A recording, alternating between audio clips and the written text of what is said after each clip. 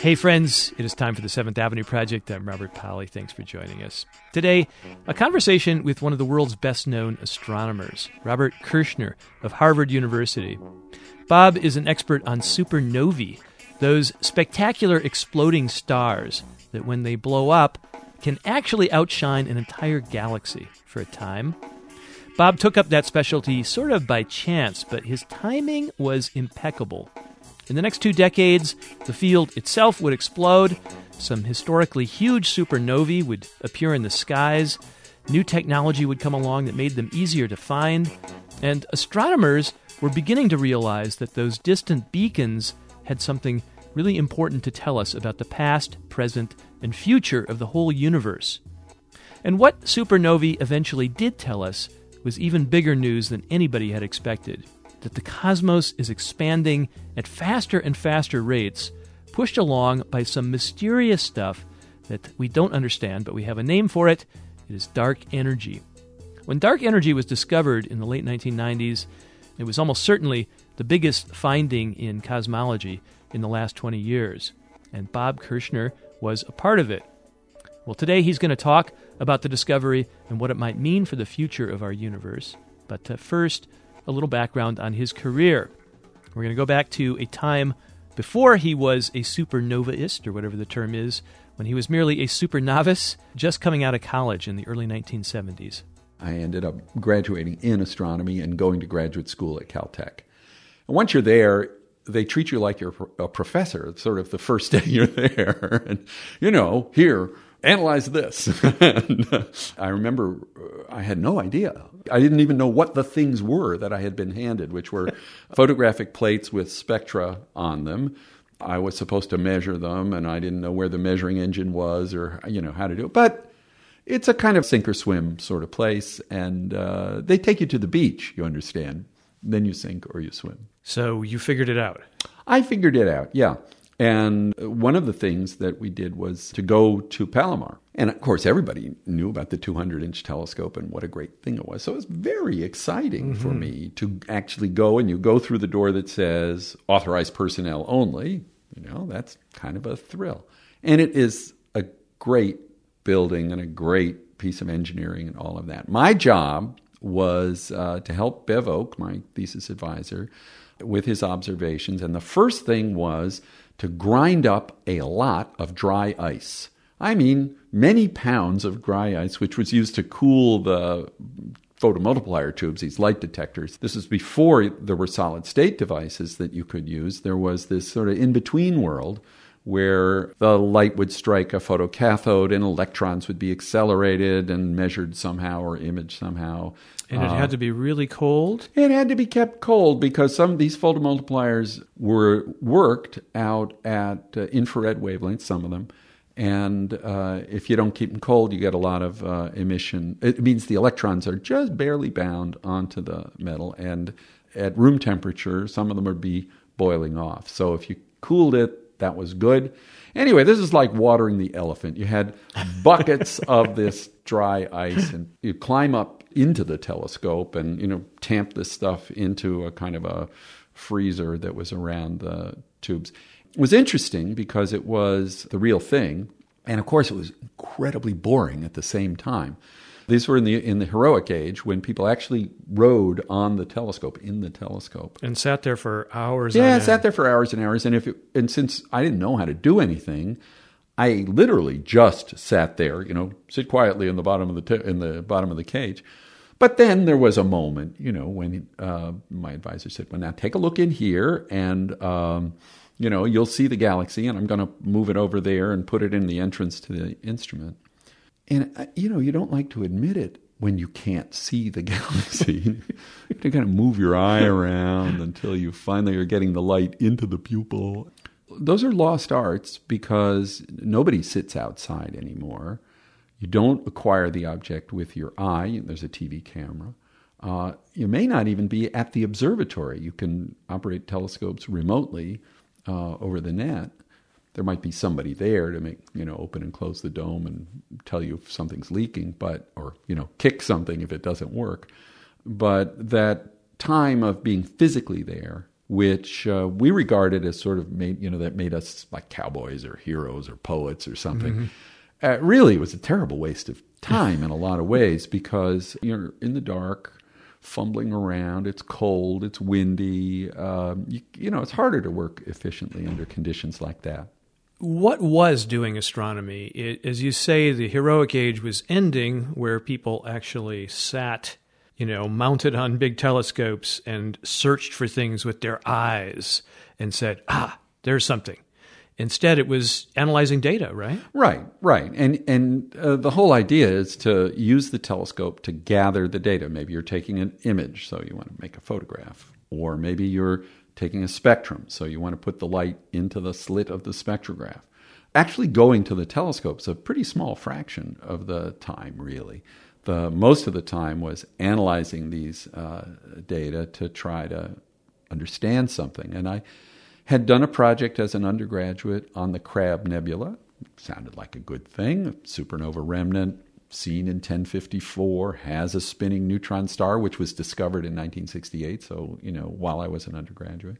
So when I got to Caltech, they asked me, what would you like to work on? And I said, well, I don't know. I said I did a project on the Crab Nebula as an undergraduate, and I liked that. And so they gave me data on supernovae and supernova remnants, and look at me now. I'm still doing the same thing. You just answered my next question, because I know you're renowned as a supernova expert, and I was curious to know how that became your specialty. Well, sheer good fortune, really. I mean, I had started on this, so that was 1970, and I was trying to analyze some of these data, and some of them from this device that Bevo had built that needed the dry ice, and others that were photographic plates that other people at Caltech had taken. And I really worked on it. I thought, well, maybe I can figure out these are exploding stars. Maybe I could figure out how much mass there is and how fast it's going and how it's distributed. And I remember going to a meeting in Tucson at Kitt Peak National Observatory, and I had this analysis that I had done of the spectra of supernovae. I remember Rudolf Minkowski, great figure in the history of astronomy. Yeah. An old man, looking at me, smoking his pipe. And so I was talking for about 5 minutes, and then he said, "We know all this." I thought, okay, I'll just finish my talk as fast as I can.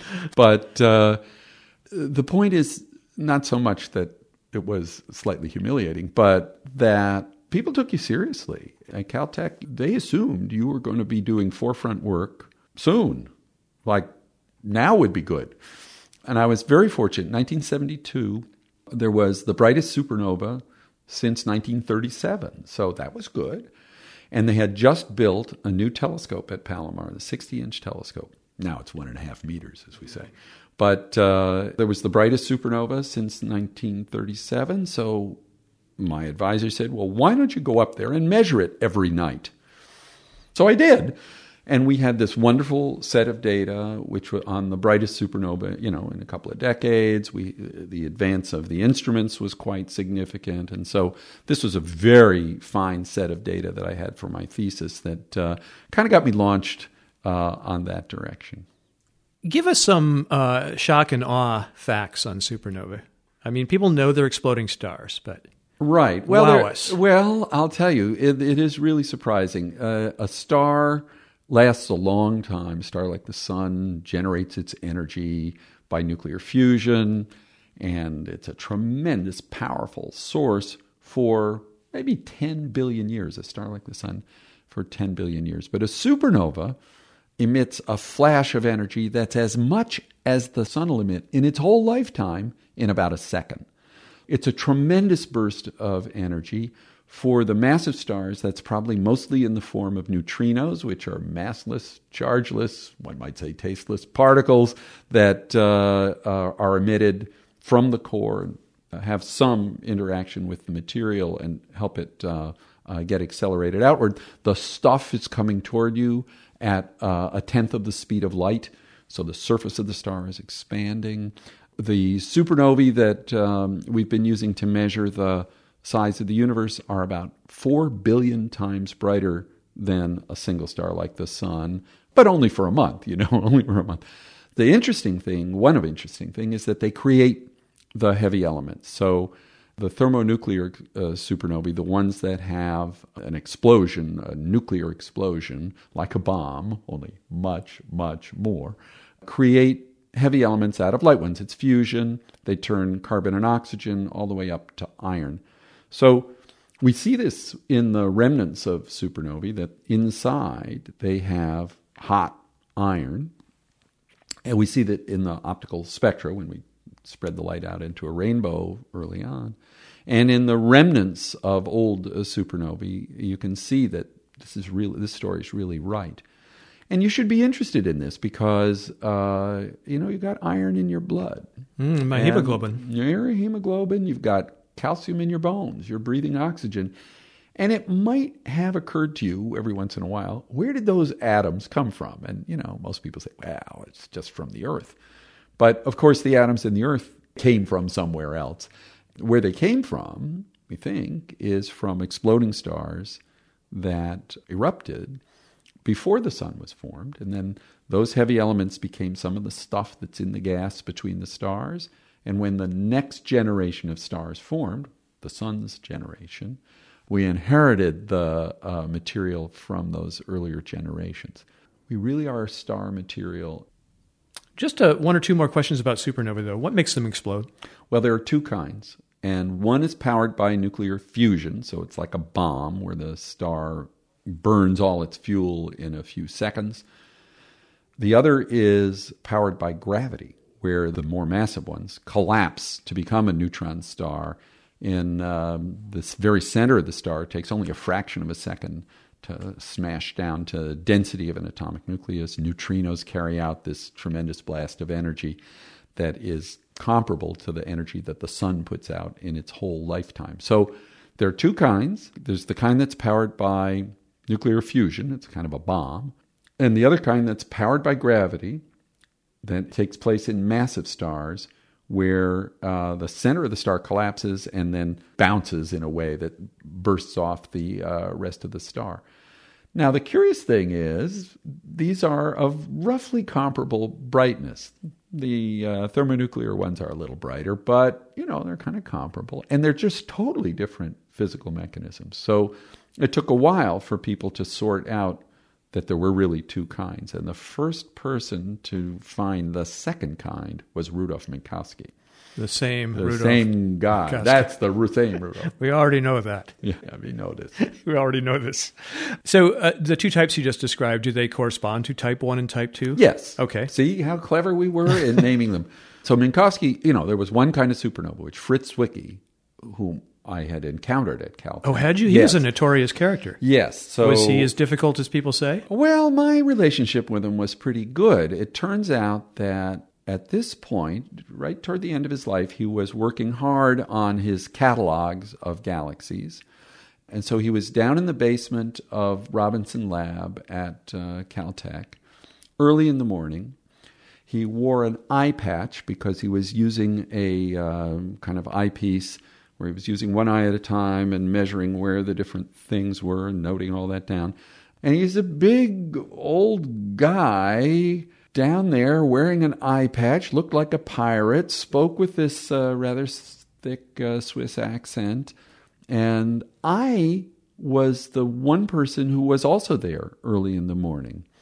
And my office, Fritz Zwicky had offended everybody, and they'd put him in the most deep part of the building.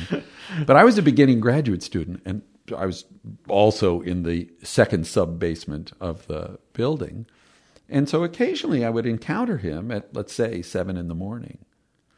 And, at first I felt a little uneasy. I didn't really know who was this scary guy. You didn't know about his reputation? Not really, but then he was cantankerousness? quite nice to me. But he would say kind of cryptic things like, well, first of all, his general counsel was always get here before the Americans. And I said, I don't think I can do that. The other thing he told me about trying to use the 200-inch telescope not at the resolution you get looking up through the atmosphere, but at the diffraction limit, which is much, much finer detail. And he said, "How would you do that?" And I said, "Well, I didn't think you could do it unless you could kind of measure the atmosphere." He said, No. He said, "You fly a jet over, and the shock wave goes over. You fly a supersonic jet over the telescope. Oh yeah, we're not going to do that." And that this sharp edge going across would give you information. I mean, he had a lot of sort of conundrums and riddles and koans. Yes, exactly. So it was, he was actually quite kind to me, but it was scary. And then when I was actually working in the field of supernovae, I thought, gee, should I tell him or not tell him? And so anyway, he, of course, really got the field going in the 1920s when people realized that the nebulae were really galaxies, that they were not part of the Milky Way, but they were much farther away. And people had known that these nebulae sometimes had stars that erupted in them, novae. But once Hubble had shown that the distances were large, that meant that the luminosity of these things was very, very large. And it was Fritz Zwicky who realized that and called them supernovae because they could not be the same as the novae that were seen in the Milky Way. So he invented the name. He built the first Schmidt telescope, which has a very wide field, so you can look at lots of galaxies at once, as a search tool for finding supernovae, which turned out to be a very good one. And, supernovae have been found once a year or maybe once every 2 years until he got going. And then he found several every year, which gave people something to study and something to really begin to understand these two kinds that we were talking about. It was around the 1980s, wasn't it, that people started getting seriously interested in doing surveys for supernovae? Well, Fritz Zwicky had organized people to search with small telescopes. Then at Palomar, the 48-inch telescope, which had a big field, 6 degrees across, was used regularly to search for supernovae. And I had a summer job where for 1 month, when the guy who usually did this was on vacation, I did the supernova search, and I found a couple of supernovae. So that was going on in the 60s and on into the 70s. But it was supernova 1987A that really kind of kicked off a bigger interest in supernovae. And why was that? Well, I had studied supernova 1972E, and that was the brightest one since 1937. But this one was much, much brighter. It was in the Large Magellanic Cloud, which is a satellite of our own Milky Way. Of course, you have to be in southern latitudes to see it well. But anyway, there were observatories in Chile, and the supernova was discovered. Everybody worked on it using every kind of telescope that was available. And I was very fortunate. I had written a proposal to use the International Ultraviolet Explorer Satellite, IUE, on supernovae. And there were a couple where we got some data, but this one in the Magellanic Cloud was bright enough to see with your own eye, and it was a tremendous, exciting event. And I had the program to do the ultraviolet observations, which were a good part of the story. But more important than its influence on me was the fact that it got lots of other people interested in supernova as a phenomena and coming into the field from other areas of astronomy. And after that, people were interested in supernova surveys and finding supernovae and then using them to measure cosmic distances. Now, despite being incredibly bright, it's not always easy to find them, right? Or it wasn't historically. That's really right. easy They're to find rare. them. See, the point is that they're rare. And so that means if you look at a galaxy, on average, it's about 100 years between supernova events. If you looked at 100 galaxies, it would be a year between looking at supernova events. If you looked at 1,000 galaxies, it would sort of be a month between finding supernova events. And that's sort of where the searches were in the 70s, finding one a month or something. And how long do you have to witness an event? It's about a month. Okay. It's about a month. And the moon goes around in about a month. And so it's bright and dark at night There are a couple of weeks when the moon is near full, and so the sky is bright. It's hard to find faint things. So this pattern seemed like the obvious thing. You observe every month. You compare the images that you took last night with the one from last month or last year. And the technology for doing that in 1971, when I first found a supernova, was a blink comparator that presented to your eyepiece the image from one plate and from the other, flipping back and forth with a mirror doing that. The things that stayed the same stayed the same, but things that were on one plate but not the other would kind of blink on and off. But it was up to you, a human being. It's on your brain. To spot that. Yeah. Wow. So we had to get away from that. Yeah. In order to make this really go forward faster. And people began to realize that you could build a electronic detector and use a computer to do the image subtraction instead of the tedious human part of it. So the detectors got better and the searches got better. And people understood from back in the 70s that maybe you could use the supernovae to trace the history of cosmic expansion. The idea there is the light that you receive from a supernova comes to you from far away. It takes a long time to get here. But you can measure two things. You can measure how bright the supernova appears, and you can also measure its redshift. So from Hubble's time, we've known that there is an expansion to the universe, and that the way to see that is in the velocities of the galaxies, or things in the galaxies, like supernovae in the galaxies. And you can measure that by taking the light and spreading it out into a spectrum and measuring where the features are. They're the same features that you see in nearby objects or even in atoms in the laboratory, but their wavelengths are stretched out to the red by cosmic expansion. They're stretched out as, say, stars or galaxies move away from us. Right. So a big absorption line due to calcium in the ultraviolet, you might observe in the green. Well, how did that happen? The answer is the object's moving away from you. So we've known that at least since Hubble's day. Now, why use supernovae? We already had other kinds of stars we could look at. Yeah, well, there are a couple of things. One is the supernovae are really, really bright. They are 1,000,000 times as bright as the Cepheid variables that Hubble used to measure the distances to nearby galaxies. So if you think about it, it turns out the apparent brightness goes down like the square of the distance. So if something's 1,000,000 times as bright, you can see it 1,000 times as far away.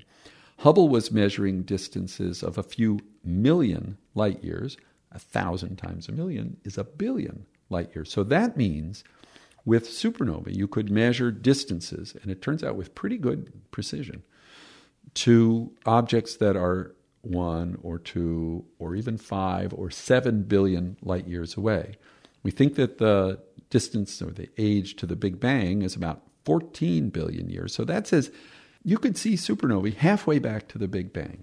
Yes, of course, if it's 7 billion light years away, that means you're looking back in time 7 billion years when you spot that. Yeah, that's when the light was emitted. Right. So you measure how fast the universe was expanding back then, you compare it to how fast the universe is expanding now, and you would trace out the history of cosmic expansion. We thought for sure we were going to see cosmic deceleration. Didn't we skip an important step, though? You guys had to establish, I mean, you guys collectively, all the people working on this problem, that a certain type of supernova, type 1A, right, was what you like to call a standard candle. Right. So that, like those Cepheid variables that Hubble used, you knew something about how luminous they were, and by seeing how much less luminous at distance they are, you could measure their distance away. That's right. So people had suspected this right from the beginning. In fact, in the 1930s, Zwicky and Bada had discussed this, and people had talked about how you could measure the properties of cosmic expansion or use the supernovae as distance measuring tools. I mean, I want to explain this a little bit better. When I say standard candle, I mean there's an idea that this class of supernovae, no matter where they are all pretty much the same level of brightness, right? And so if you see one that's really dim, you know, oh, that must be really far away. Right. One that's really bright must be closer, and you can measure those distances by that decrease in luminosity with distance. How do you figure out that a star, well, here's what you want to know, has the same luminosity? Exactly. Well, here's the idea. We know about Hubble's law, and we know that the redshift, or the velocity, is supposed to also be proportional to the distance. Right. So if you have objects that really are standard candles, they will lie right along this inverse square law. If you have objects that vary a lot, some of them at the same redshift will be bright, and some of them at the same redshift will be dim. So you can tell whether something is a good standard candle or not by how big the spread is in the brightnesses that you measure. Now, it turns out it's more complicated than that, but that was the beginning. And people had suspected this about the Type 1a supernovae for a long time. It probably has something to do with the fact that these are exploding white dwarfs. They're a particular kind of dense star left over after the stellar evolution of a low-mass star. And there's an upper mass limit for white dwarfs, so they can't be 10 times more massive than one another. And so probably the narrow range of the luminosity has something to do with that fact. That they're all pretty similar in size. And yes, although, in fact, when you look into this a little more carefully, it turns out that the brightest of them and the dimmest of them are separated by almost a factor of 2 in brightness. So in addition to this kind of simple-minded thing of assuming they're all the same, we did something better, and we learned how to use the light curve shape, how long it takes to go up and go down. Turns out some of them are a little broader than others to improve the understanding of what the intrinsic brightness of the star was. So you're able to adjust for any variations? Well, yes, up to a point. To a point where you feel like you look at a supernova and you can say roughly how far away it is. So roughly. We measured Really? at 10%. Okay. Which is pretty good and better than most astronomical tools. And that's why once we had done this, once the whole field had developed this technique, it seemed like it would be plausible to try to measure the difference between one history of the universe and another, because those differences are not very large, but so you need a pretty good tool to be able to distinguish one story from another. So supernovae, by virtue of being visible far, far away, allowing you to look back far, far in time, and being sort of standardized, right, give you a kind of yardstick for measuring not only distances, but measuring motion. Well, so you measure the redshift and the distance, Yeah. and so you have a whole sequence of these pairs of numbers that you can compare to your expectations. Now, let's talk, this will involve a little bit of cosmological history, why you were expecting to find one thing that you did not find. Yes, well, the story of cosmology and discovering the expanding universe really starts with Einstein, who invented general relativity before people understood that the universe was big compared to our Milky Way galaxy, and before people understood that there was cosmic expansion. He looked for a solution to his equations that was static, that didn't expand and didn't contract, because he thought the thing that mattered was the stars of the Milky Way, and they aren't expanding or contracting in a systematic way.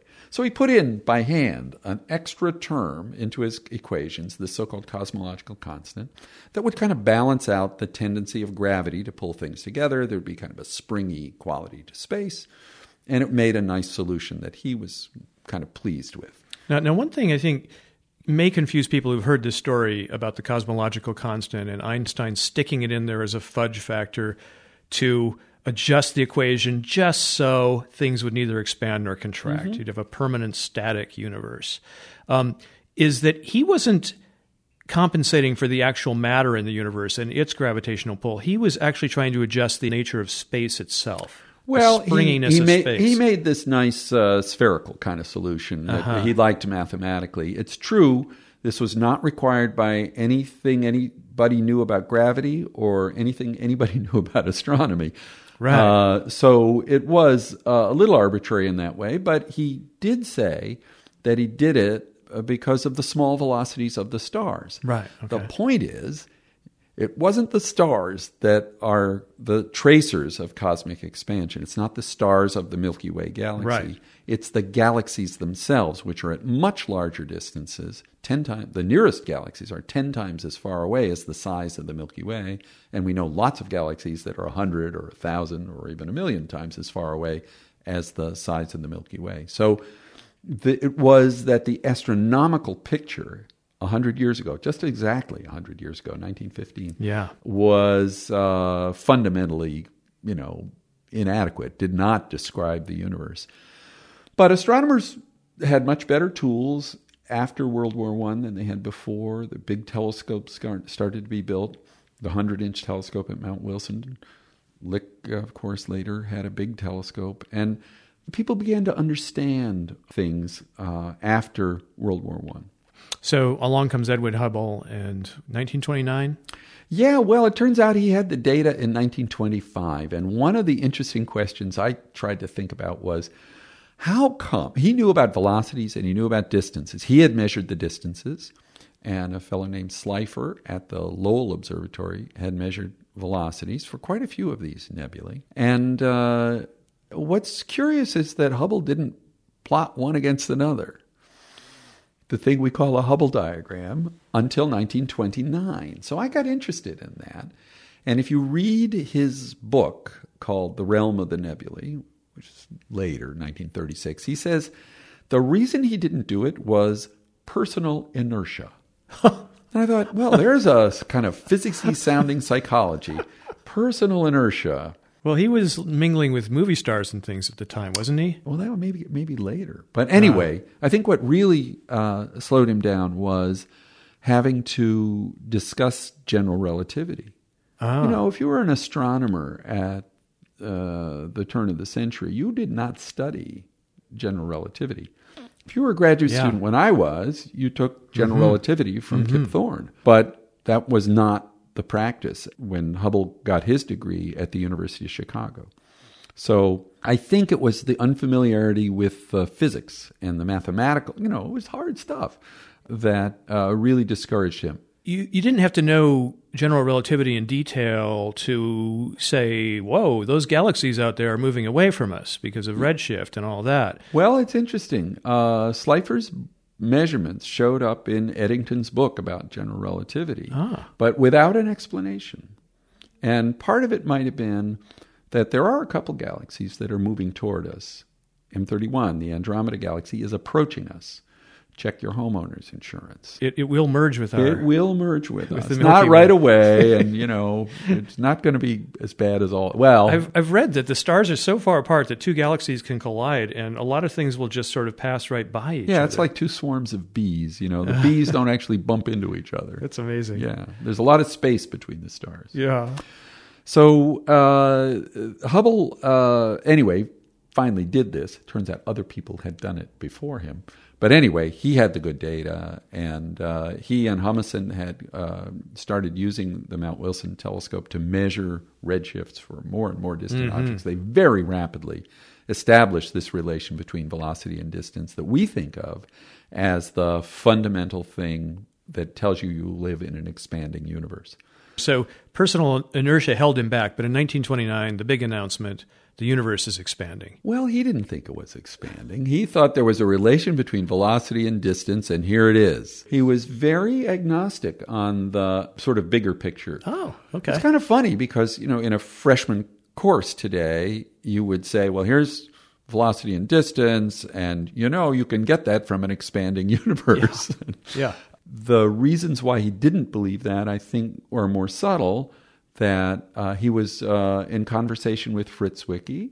They used to meet every month at his house, at Hubble's house. And Zwicky had more than one explanation for the redshifts, tired light and different things. So he said, Zwicky, who had a strong imagination and a very forceful personality, I think, might have made it harder for Hubble to believe this simpler explanation. Zwicky's footprints are everywhere. Yep. He was a very lively figure, and, there weren't that many astrophysicists at Caltech in the 1930s. Well, the simplified version of the story is that Hubble, at some point established that the universe is expanding at a constant rate. Talk about nearby, yeah. Nearby, yeah. And, he calculated this thing called the Hubble constant. Right. And Einstein, at that point, thought, whoa, there goes my idea, right? Yeah, he gave up on talking about the cosmological constant, which he had invented to make a static universe. He'd had doubts about it earlier. In 1923, he wrote a postcard to Weil, the mathematical physicist at ETH, the sort of MIT of Switzerland. And in it, he said, if there's not a quasi-static universe, then away with the cosmological constant. So he obviously felt ambivalent about it. But by the 1930s, you're right, what he said was, forget about it. And it became a kind of poison ivy. You just didn't want to touch the cosmological constant because Einstein had said it was a mistake and a bad idea, and why did I think of that anyway? And it was never satisfactory. He had a lot of bad feelings about it. And he and De Sitter wrote a paper where they said, basically, don't talk about the cosmological constant anymore. We invented it to make a static universe. The universe is not static, so, don't worry about it. So bye-bye cosmological constant. But you guys, and again, I mean this collectively, all of you folks looking at supernovae in the late 1980s and the 90s, looking to determine exactly how not static the universe is. Right? Yeah, we wanted to see the deceleration, the slowing down of the universe that gravity would produce. Your idea was that there was this expansion, but it was kind of like momentum, and it was being slowed by the stuff in the universe. It was going to gradually pull things back together. Well, maybe. Maybe we wanted to find out how much there was. But you thought it was momentum left over from the Big Bang, just sort of running out of steam? Yeah, you started with it. You had an expanding universe from the beginning. Yeah. And then there's gravity. Of course, as the universe expands, the density goes down. So you could have a situation where the universe would expand forever. You could have a situation where the universe is slowing down and will slow down more and more and more and more. Or you could have one that would turn around and have a contraction in the future. So that's what we were thinking. If you look at a textbook from the 70s or the 80s, that's what it says. And we thought, now we have the tools to measure this. And so, a number of groups worked on trying to measure cosmic deceleration from this relation between velocity and distance for supernovae. If that had been the case, if the expectations had been correct, what would you have seen in those supernovae? Yeah, what you would see if the universe was slowing down is that the light's coming from the supernova to you, but the universe is slowing down while the light is in flight, and that means it will end up not having to travel quite as far, and the supernova will appear a little brighter. So if the universe is slowing down, the supernovae should appear a little brighter than they otherwise would. Okay, so let's get into a little bit of history here on the actual findings. Is this still a matter of dispute and contention among various teams? There were two major teams working on this stuff. That's correct. You were part of the high Z team. That is also correct, Your Honor. Tell me what high Z stands for. That's the Z is the symbol we use for the redshift. So it's the algebraic symbol you'd use for redshift. So high redshift supernovae. Okay. So you were part of this team, which was composed of you and fellow astronomers from Harvard and also guys from Chile, right? That's right. And I mean, there were quite a few people involved. Yeah. And Chile, by the way, is part of the story because they have such great observatories. Yes, and there were people there who had worked hard on the preliminary work on the nearby supernovae, which you need because you're measuring the difference between the nearby ones and the distant ones. Mm-hmm. Also, all this business about how to tell which ones are bright and which ones are dim, that came out of this early work in Chile. Mark Phillips, for example, looked at the data and got the idea that you could tell which ones were bright and which ones are dim by looking at the light curve shape. So there was a lot of preliminary work that was done on the nearby supernovae. The distant ones, of course, the problem was to find them. Mm-hmm. And in order to do that, you needed detectors, electronic detectors, which were right on this steep slope of Moore's law, starting out with a few picture elements, 0.24 megapixels, I remember, was one that my advisor had. He was very proud and happy of a 0.24 megapixel camera. But, this growth that we all know about happened very rapidly, not just for computer transistors on a chip or circuits on a chip, but for the light detectors on a substrate. It turns out the technology for fabricating those devices is the same. For digital cameras? They are silicon detectors, or some of them are silicon detectors, and the little charge-coupled devices are made by exactly the kinds of techniques that people use to synthesize computer chips. Wow. So there was your team, the High-Z team, and there was another team from Lawrence Berkeley Labs. Right. They called themselves the Supernova Cosmology Project. So the SCP team led which I believe might be Saul Perlmutter's initials. I don't know what his middle initial is. Oh, and Saul Perlmutter is the physicist at Berkeley who was the leader of that team. Now, what's kind of amazing, and I think a lot of people have remarked on it, is that you guys were working independently, but you were converging on the same result at roughly the same time in history. That's part of it, but we were in contact with each other. So, for example, early observations that Saul had, where they discovered a supernova, they would then call up everybody and say, "We've discovered a distant supernova. Would you please observe it for me?" And I did that for them. So it wasn't that it was completely independent. I gave them some of their early data. But we got the idea that we could do it better, and that there were technical problems like how to deal with dust, where we had more knowledge, and this understanding that there was a range of supernova luminosities, not just one supernova luminosity, which we had all been working on discovering in the 80s. So we thought we're in a better position to do this. Now one depiction of this is that it was a little culture clash, that you were mostly astronomers. They were largely physicists. Yes, that's true, but that's not an excuse. No. But I was thinking, one picture of the rivalry and the competition that was going on at that time, and there was a fair amount of competition, was that, whoa, these are physicists, we're astronomers. Is that? Yes, that's a good shorthand for it. Now, of course, after Saul got going, he recruited what I would call, black belt astronomers to be part of the team, and I think that helped a lot. But some of the issues I think they kind of underestimated, like how important was it that there were different luminosities for the supernovae? What's the right method for correcting for dust? How do you build up the low redshift sample so that you use the same method of analysis on the low redshift sample as you use on the high redshift sample? All of those were things that we had been doing, and that put us in a very good position once we started to find the distant supernovae to analyze the data in a way that was very reliable, I think. And so we were able to use the data that we took, where we measured the nearby ones and the distant ones in the same way, where we accounted for the difference in the brightness of the supernovae in a pretty good way, where we used the colors of the supernovae to figure out which ones had dust in front of them and were dimmed by dust and so on. We had all those tools in our hands pretty early on.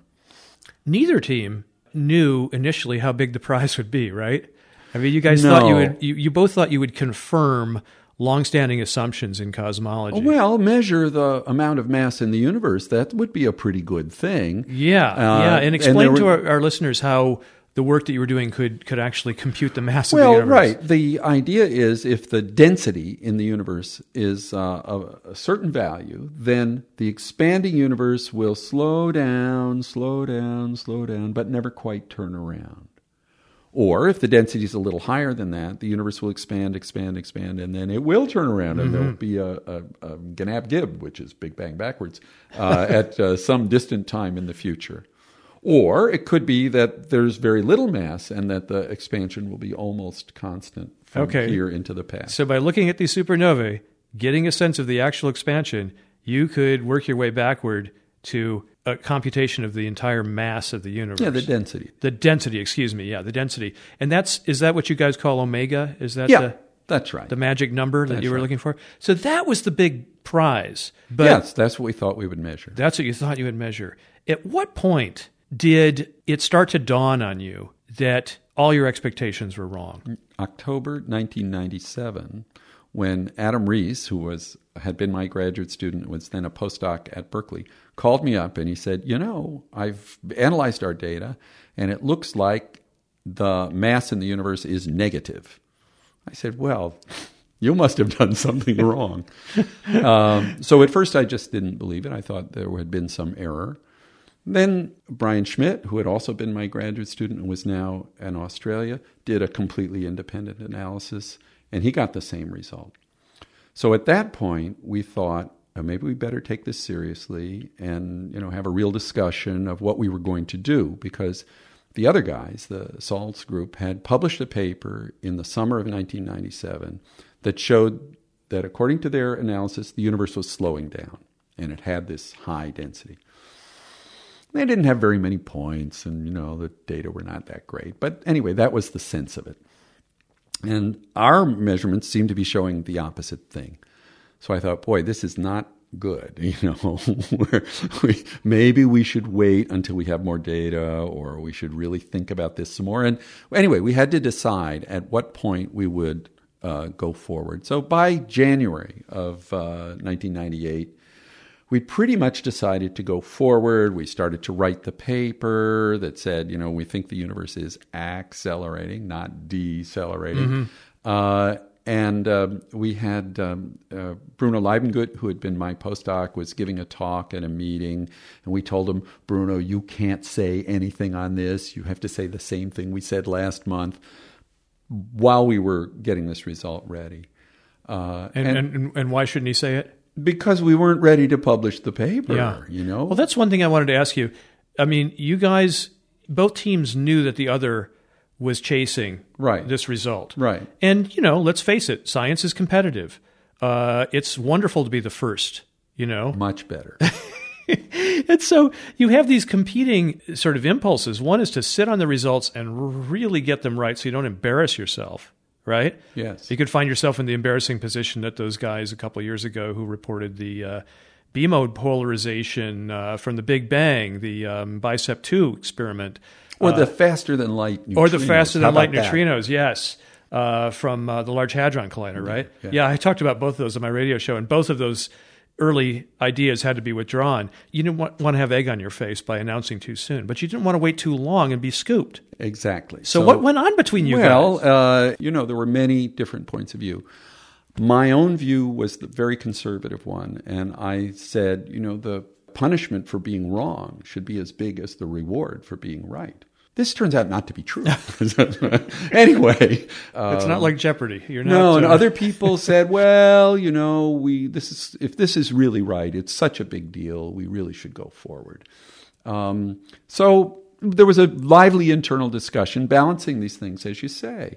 You want to get your result out. On the other hand, you don't want to be mistaken and have to say next year, not exactly. And the two groups, I think, had different approaches to that. I think we were very confident that we knew how to correct for dust. We were very confident that we had done the photometric calibration exactly right. Well, pretty right. We were pretty sure that we were good territory to go forward. So we did.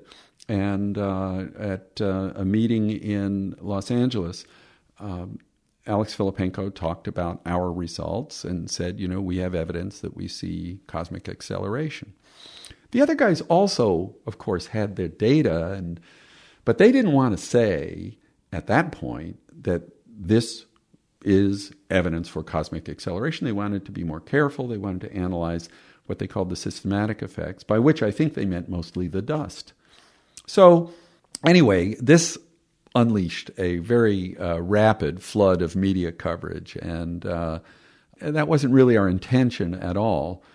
Alex took off for Aruba for some eclipse expedition. He's always going off to eclipse expeditions. And Adam Rees was the guy in Berkeley who was there, when the truck from CNN arrived and asked, tell us about this. And Adam was the one who was on the NewsHour explaining this to the PBS audience.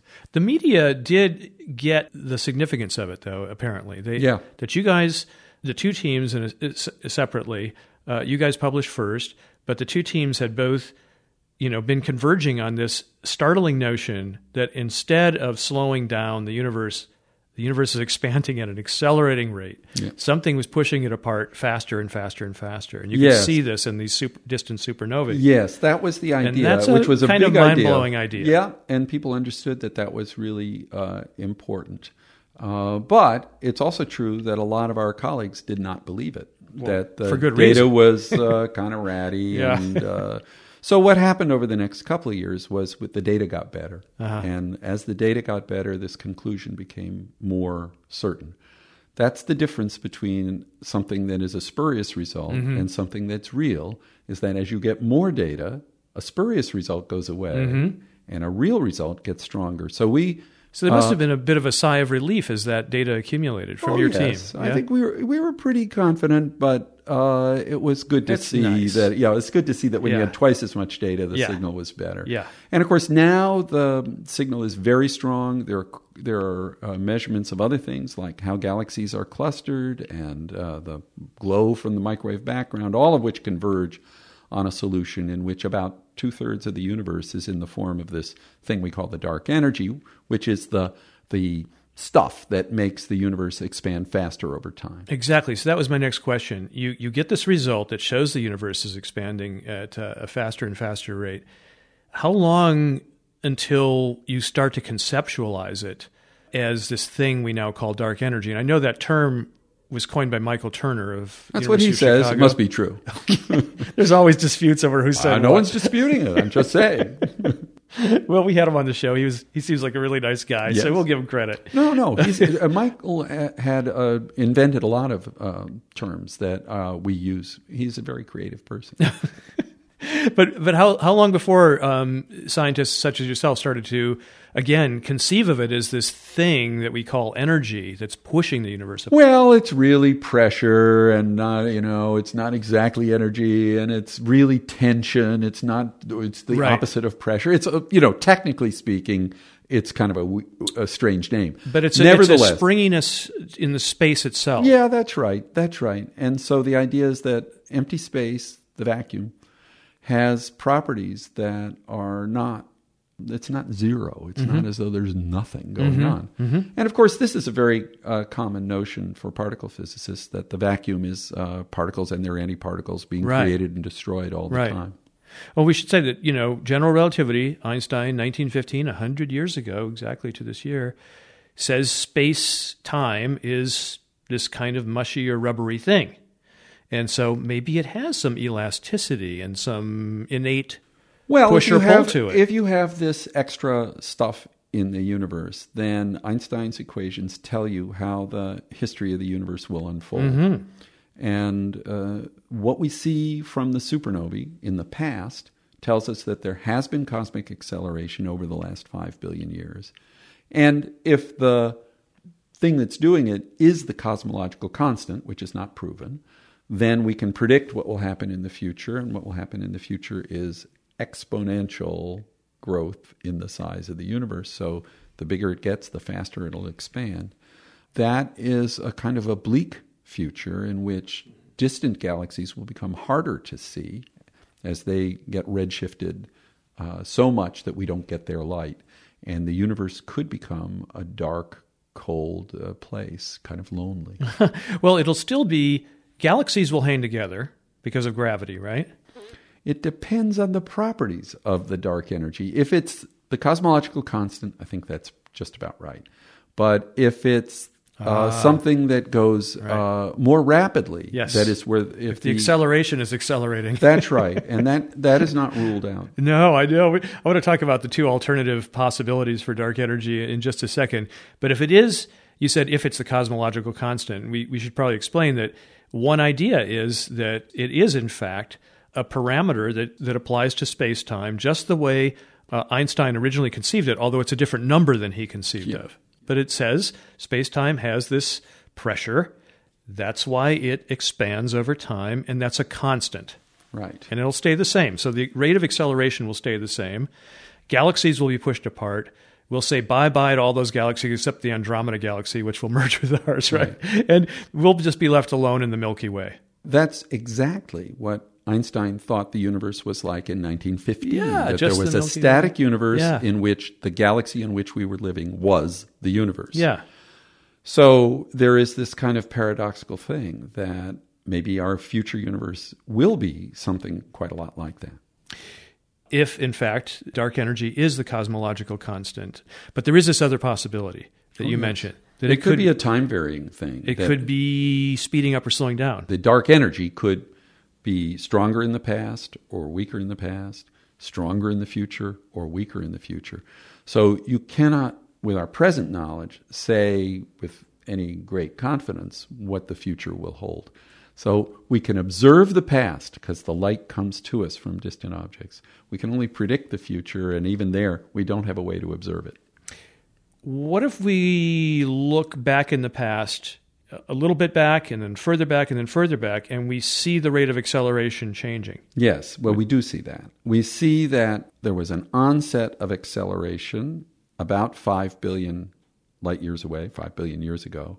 And before that, the universe was slowing down. So measurements made with the Hubble Space Telescope, Adam Rees led this work, shows that the universe was decelerating before it was accelerating, that there's a tug-of-war that goes on between the dark matter and the dark energy to affect the cosmic expansion. And it depends on how much of each one there is, and it depends on what the properties of the dark energy are. Oh, wow. So just the fact that there was this change, this big kick 5 billion years ago, or this reversal 5 billion years ago, where it was slowing down and then suddenly it started speeding up? Yes, the technical name for that, of course, since the change in position is called velocity, a change in velocity is called acceleration, a change in acceleration is called the jerk. So this is what we call cosmic jerk. Okay. And there was a picture of Adam Rees in the New York Times with a headline over it says that something about cosmic jerk. And it was not referring to him, it was referring to the universe. So the fact that there was this cosmic jerk does not mean that this is not a constant, that dark energy No. The thing that's not constant is the density of matter. As the universe expands, the density of matter goes down. So the balance between gravity, which depends on the density of matter, and the expanding or springy property, the balance between those two shifts because one of them is decreasing and the other one constant. Got it. So, by the way, you mentioned dark matter. We weren't going to cover this because it's just a whole other subject, but we'll just quickly say that this is invisible matter that we now think makes up what percent of the universe? Oh, about 25%. 25% of the mass. Our own visible matter, all the stuff we see, you, me, planets, stars, cosmic dust, makes up 4%, you said. Something like that. So we've got remaining about 71% That's is right. dark energy. That's right. So how are you guys going to figure out whether the rate of acceleration is constant, whether it might be changing over time, whether the future of the universe is just things receding away from us gradually, or whether it might be something really crazy like space itself ripping apart? Right. That's possible, right? Yes. Well, here's the thing. The measurements we've got now are the measurements we've made since 1998, and they're pretty good. But we can do better. And a more precise measurement of the onset of cosmic expansion and a more extensive measurement over cosmic time, farther into the past a little bit, will help us pin down the properties of the dark energy to see whether it is exactly like the cosmological constant or whether it differs from it in some way. So that's the kind of measurements we're engaged in now with more precise mapping of the onset of cosmic acceleration. I'm using the Hubble Space Telescope and making infrared measurements of supernovae. It turns out that's a good thing to do. The supernovae are more similar to one another in the infrared. Dust is less of a problem in the near infrared. And so I think that's nature telling us that's the best way to look.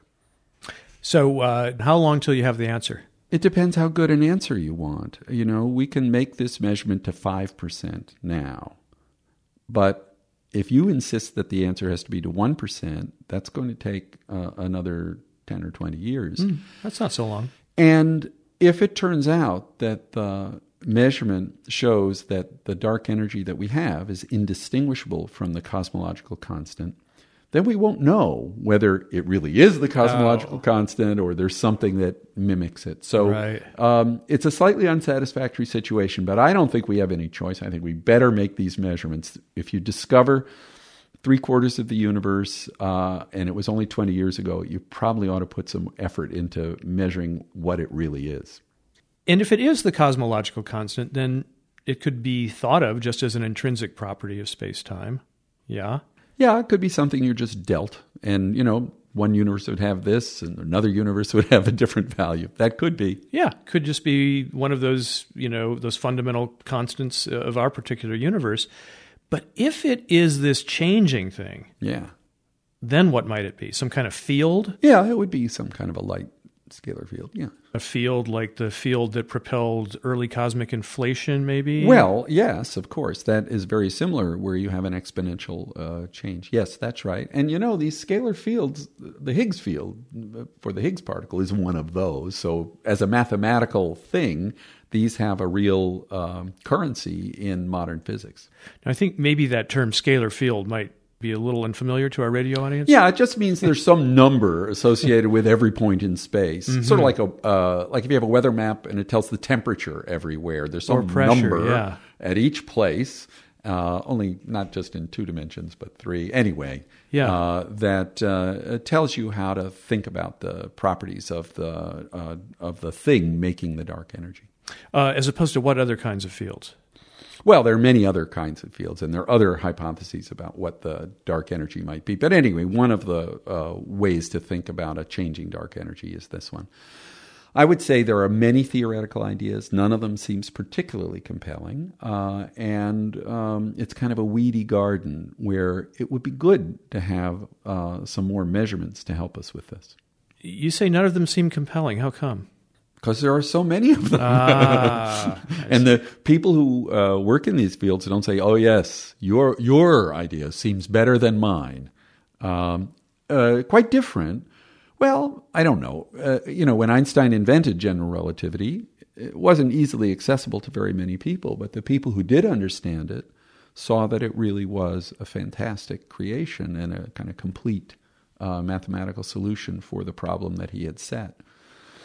I would say there's no idea that has the kind of theoretical excellence of general relativity in the field of dark energy. But it's a little hard to say. The idea, when it, the great idea, when it comes, at first people will not understand it, and then, maybe it would catch on and people would begin to accept it.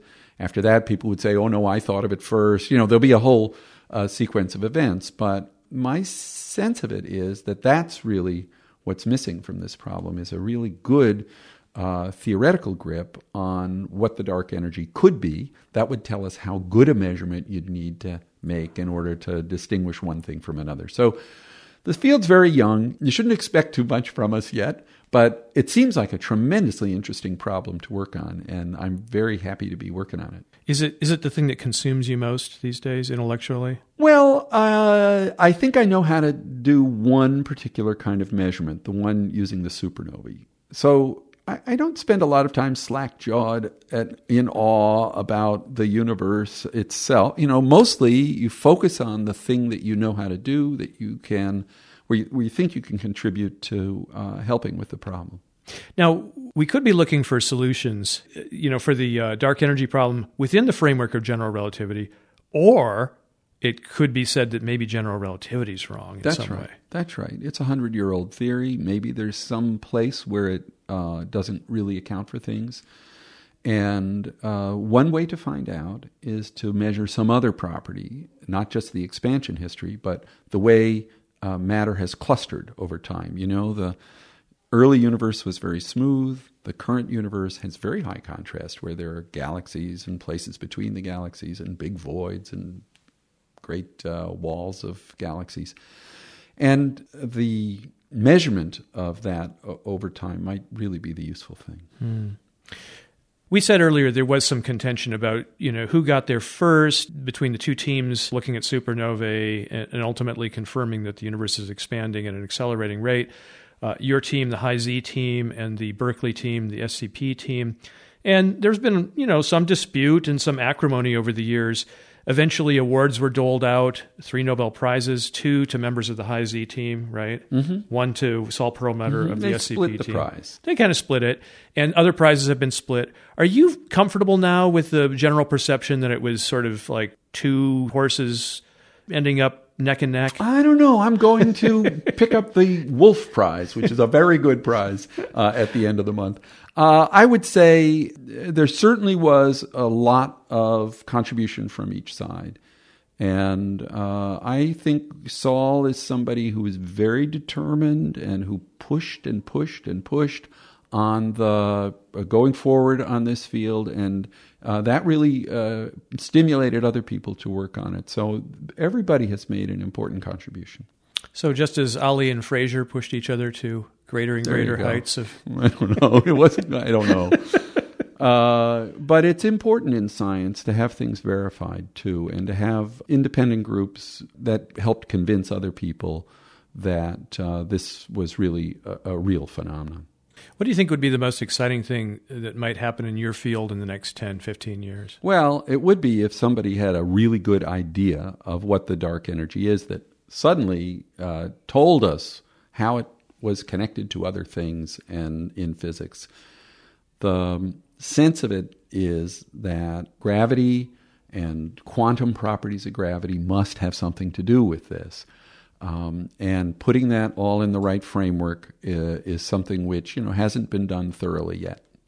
So it might bring in unification as well. Well, string theory is the one place where gravitation gets treated in the same way as the other forces. So that's a very promising thought, but a sort of application of it or a real working out of how it explains the thing we actually see has been quite elusive. Well, Bob, I'm glad you have not been elusive. I really enjoyed talking to you. Well, it's been a pleasure. Nice to talk to you, Robert. Robert Kirshner is the Clowes Professor of Science at Harvard University and the co-recipient of this year's Wolf Prize for Physics. This has been the Seventh Avenue Project. I'm Robert Polly. We'll be back on these airwaves next week, and you can always listen online using your favorite podcast app. May I suggest iTunes or SoundCloud or Stitcher? There are many to choose from. Anyway, see you next week.